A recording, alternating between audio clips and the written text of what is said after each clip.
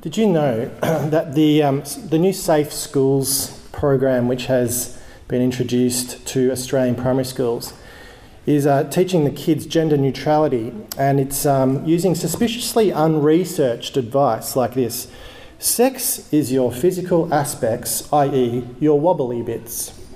And gender is how you feel in your mind in terms of masculine and feminine.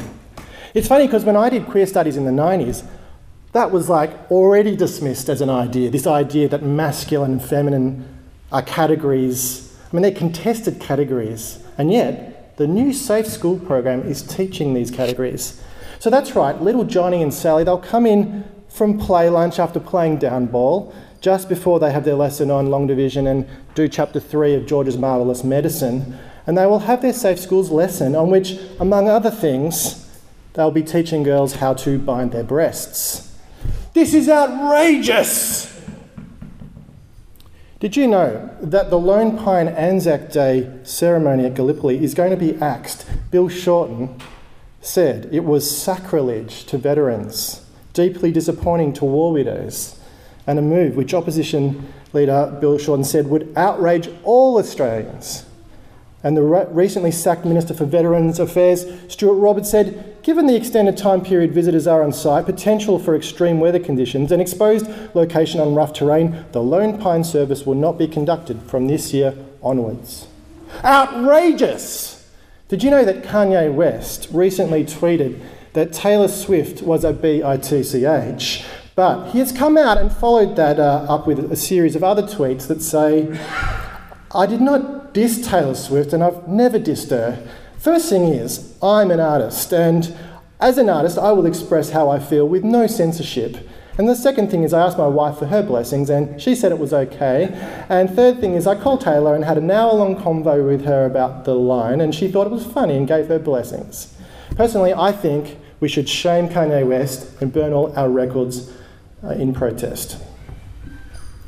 I could go on and on and on with things that we are being outraged about in the media, in culture, in 2016. We live in a new world fueled by the 24-hour news cycle and amplified by social media, where we are swept up in what is called now outrage culture. Last year, Slate magazine in America, that looks at politics and culture, they actually tracked every day of 2014 and show what Americans were outraged about on each day for 2014, a new thing. And they give it a scale about reasonable to be outraged about, totally unreasonable to be outraged about. New York Times writer Tim Creeder came up with this poignant description for what we're talking about here. He calls it outrage porn. He calls it that because he describes our culture's insatiable search for things to be offended by. And he says, we feed off in outrage porn the feeling of being right and the feeling of being wronged. It's like porn, he says, because it aims for a cheap, quick thrill at the expense of another person, but without any accountability or commitment to that human being. And it often escalates into the public shaming of groups and of individuals. It's all about labelling, it's all about caricatures, and it's all about the exclusion of people out of society as the offended people gather together in their mob against a common enemy. Shaming now occurs in all kinds of ways. There's an angry blog post. It can even just be a tweet that goes out at the wrong time, or a vicious comment on Facebook. Whatever the method is, people try to hurt people. Sometimes the shaming escalates into a full mob, a pretend community, a faux community that latches onto the negative verdict and piles it on. And this mob will position itself as righteous and will set about demonising the target. And while this starts online, it then flows out into offline, so into everyday culture. So we walk around with a messaging of outrage culture in the backs of our mind. It affects our worldview, our conversations, and our relationships. So you might have been in a conversation at work, or at a party, or at school, whatever, and had someone shout back at you for your holding the wrong view on something. Perhaps your views are too liberal, too progressive, perhaps they're too conservative. And perhaps they're just wrong according to the outrage machine. The first part of our vision statement at Merri Creek is that we want to be a congregation, a community that has an open and charitable dialogue about Jesus with the no religion tribes, those people who say, I'm not religious. This is the third time we've preached through the vision series, and each time I want to do it from a different angle and help us to look at the nuances and where culture's shifting. So today, in response to this part of our vision, I'm thinking to myself, and I want us to think about, what does it mean to have this open and charitable dialogue in the context of outrage culture? Because it strikes me that part of the open and charitable dialogue is knowing what to say when you're feeling the outrage, when to separate yourself from it, or how to critique it, how to know if you're part of the mob or if you're being the target of it, what to do. Both Tim Clare and I were the target of online outrage culture when the Fairness in Religion in Schools blog wrote about us in regards to mustard. I felt that it was like what it was like to be this kind of anonymous victim, in that I'd read about myself on their website, but it wasn't like I was reading about myself, like it was another person, because they just kind of cobbled together some random Google searches and got all the facts wrong. It was like, they were shaming me but not me. But it still hurts to see that, and you wonder, what's the after effect of this going to be? How am I going to respond to this? And I think to myself as well, the more Merri Creek stands up in the neighbourhood and is counted, is visible, and meddles in the community life, getting involved with serving the community, no doubt we will be at risk of being targeted at one point. And the worst thing we could do, I think, is probably fight back with more outrage to perpetuate the problem, to play the victim. The good thing is Jesus gives us a lot to work with. He too became the target of outrage. He stirred the pot and the mob came for him. He was seen, especially by the religious authorities, as having the wrong views on different matters. He was a threat. He was a problem for them. And how did they respond? Also, interestingly, Jesus himself became outraged about various matters. There is a place for appropriate outrage. This morning we're looking at the story of the woman caught in adultery, a very famous example of outrage culture in the first century, where the religious authorities who were allegedly targeting their outrage at Jesus brought in an anonymous victim to build their case against him. So let's look at the setting and the context of this passage as we think about responding to outrage. Now, if you've ever read this passage in your own Bible as opposed to the booklet, you'll notice it's often italicised or it's bracketed off. And that's because most scholars are pretty convinced that it wasn't part of the original Gospel of John and it was added a long time later. None of the original manuscripts have this passage in it. Nevertheless, it's not to say that they're saying it didn't happen or that it's not true. They don't doubt the event, and there are reference to it outside the Bible or similar stories. And within the other Gospels, there are similar incidences where the religious authorities target Jesus and try to publicly shame him. So just a little aside so you can understand what the context is and why it's italicised or bracketed off. So the passage begins here in verse 1. But Jesus went to the Mount of Olives, and at dawn he appeared again in the temple courts where all the people gathered around him, and he sat down to teach them. We think that due to the wording of this passage, it's probably the week before he's crucified. And he's walking backwards and forwards to Jerusalem, and he spends his night in Bethany, and he stops off at the Mount of Olives, and that's what he does here. If you look at Luke 21, you'll see a similar kind of incident. The outer court where this occurs serves as a venue for many scribes to be able to gather and mingle amongst the disciples. It's a very public space here. And outrage often occurs on the public stage, doesn't it?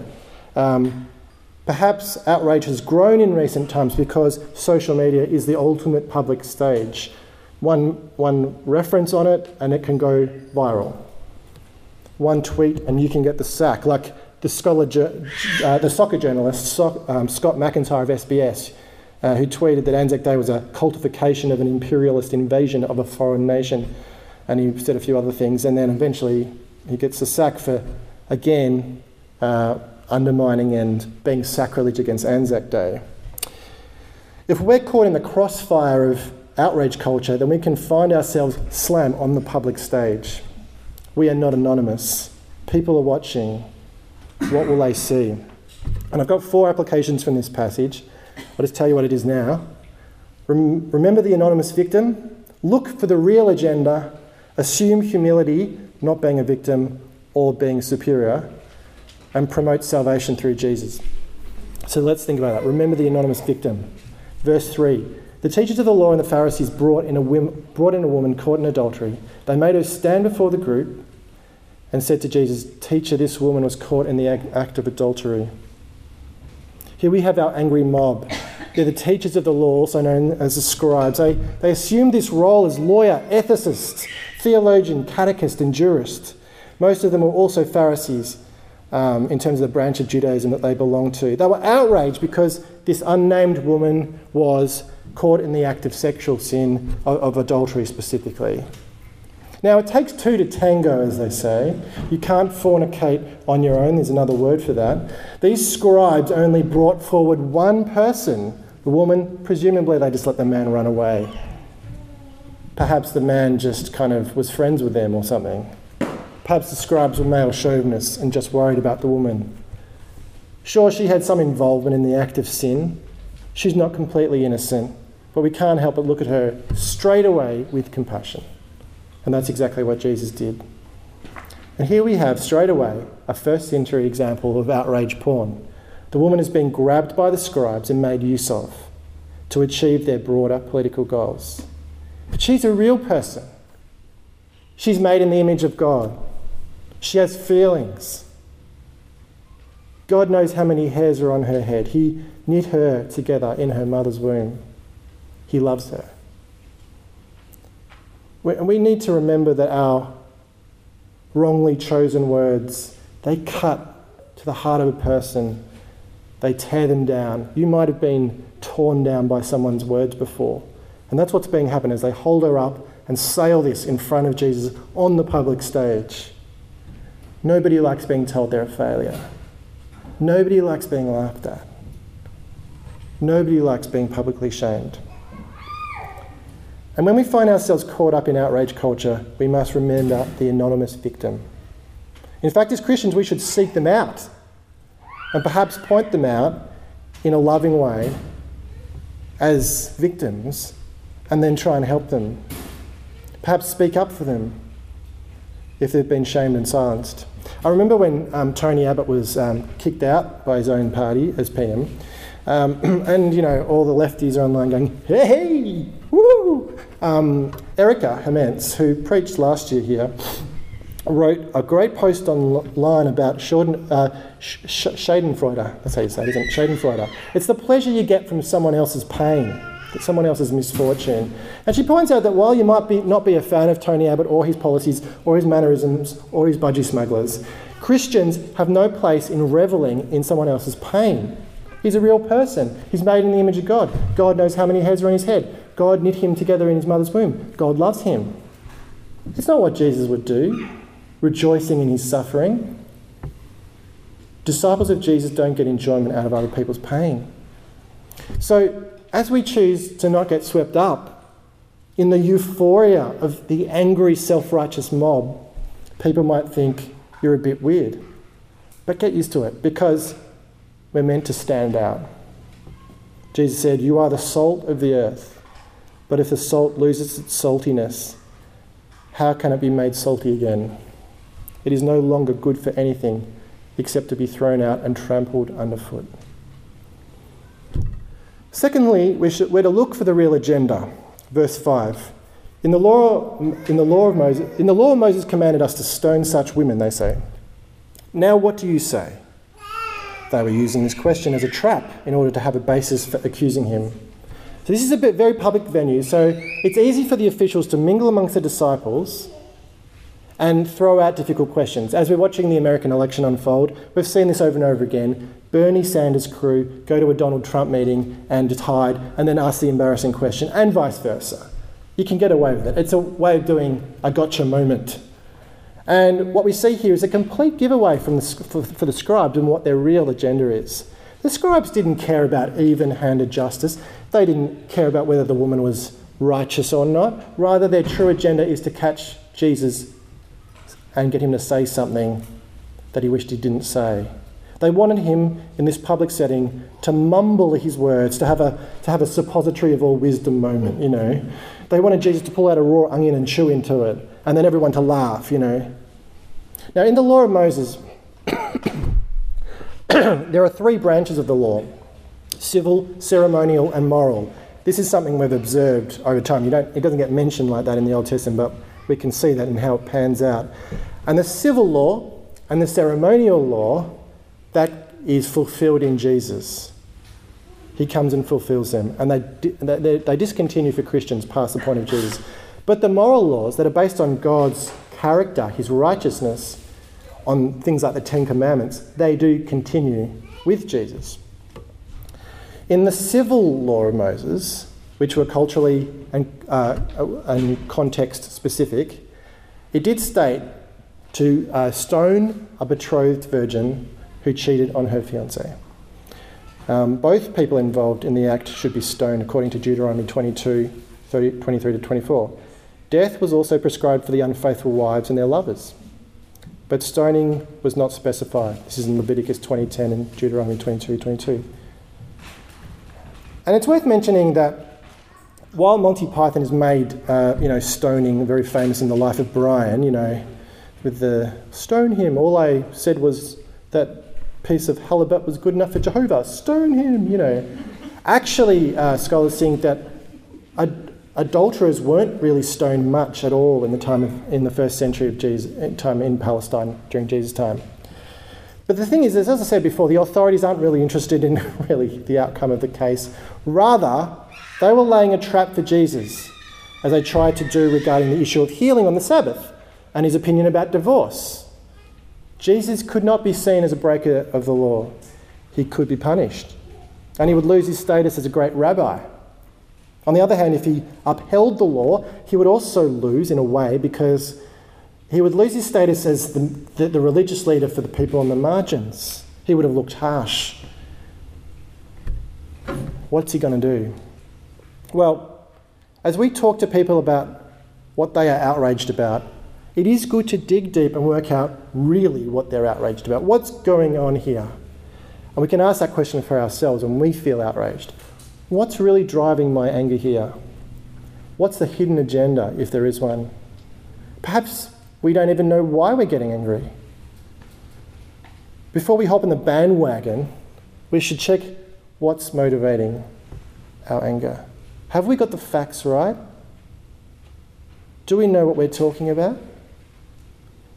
Do we really care about the issue, or are we seeking approval from others and acceptance into the group? Now, one of the reasons we should try and work out really what's going on, as Jesus did, he knew that they were targeting him, not her, although he had compassion on her. The reason why we should do that is because outrage culture muddies the conversation. It gets everyone confused about getting to the heart of the issue. Some political scientists, Jeffrey Berry and Sarah Soberiage, argue in their book, The Outrage Industry. They say outrage tactics such as ideological selectivity, vilification of opponents, and fear-mongering make talking politics beyond our most intimate circles extraordinarily difficult, complicating our ability to have meaningful discussions about politics in our communities. And I argue that the same thing goes for our meaningful discussions about Jesus. How can we have a meaningful discussion about Jesus when the waters are muddied by outrage? And this leads us to the third application, which is where to assume humility, not victimhood or superiority. Look at verse 6b. But Jesus bent down and he started to write on the ground with his finger. And when they kept on questioning him, he straightened up and said to them, Let any one of you who is without sin be the first to throw a stone at her." Again, he stooped down and wrote on the ground. Now, sometimes we Christians can have a victim mentality. We think that everyone is out to get us. We're losing ground. And so we get outraged internally with ourselves. You see it on Facebook. Look what Dan Andrews is doing. In other ways, we can exercise hubris. We think we have the moral high ground. We can be self-righteous and knock others. But rather than be the victim or be arrogant and superior, rather we should take the position of humility. We see Jesus just relaxed, getting down on the ground in the sand and just scribbling on the sand words. We have no idea what he wrote. Many people have speculated. Maybe he's pretending to be the finger of God writing the Ten Commandments. Who knows? That's just a guess. Either way, it's kind of an interesting delay tactic. It's a way to create a moment of a pause in the whole encounter. And then he stood up and said the words that are woven into our modern culture. A quote from Deuteronomy 13 verse 9 and also 17 verse 7. "Let any one of you who is without sin be the first to throw a stone at her." They must not be guilty of this particular sin of adultery if they had to throw the first stone. When rape and adultery occurred in ancient society, women bore the visible scars often of this rape, but the men could sort of nick off and go, yeah, They couldn't hide it. But the men could pretend maybe that nothing happened. But with Jesus' words here, he cuts through the hubris of the religious authorities, the scribes. He cuts through that double standard. It's interesting, the woman was being targeted, but more so Jesus is being targeted, yet he didn't fight back. He could have said anything. He could have got outraged back at them. He kept calm. He remained humble. He came to her defence, thought of the other person. And in doing so, I think he heaped burning coals on the scribes' heads just through his peaceful response.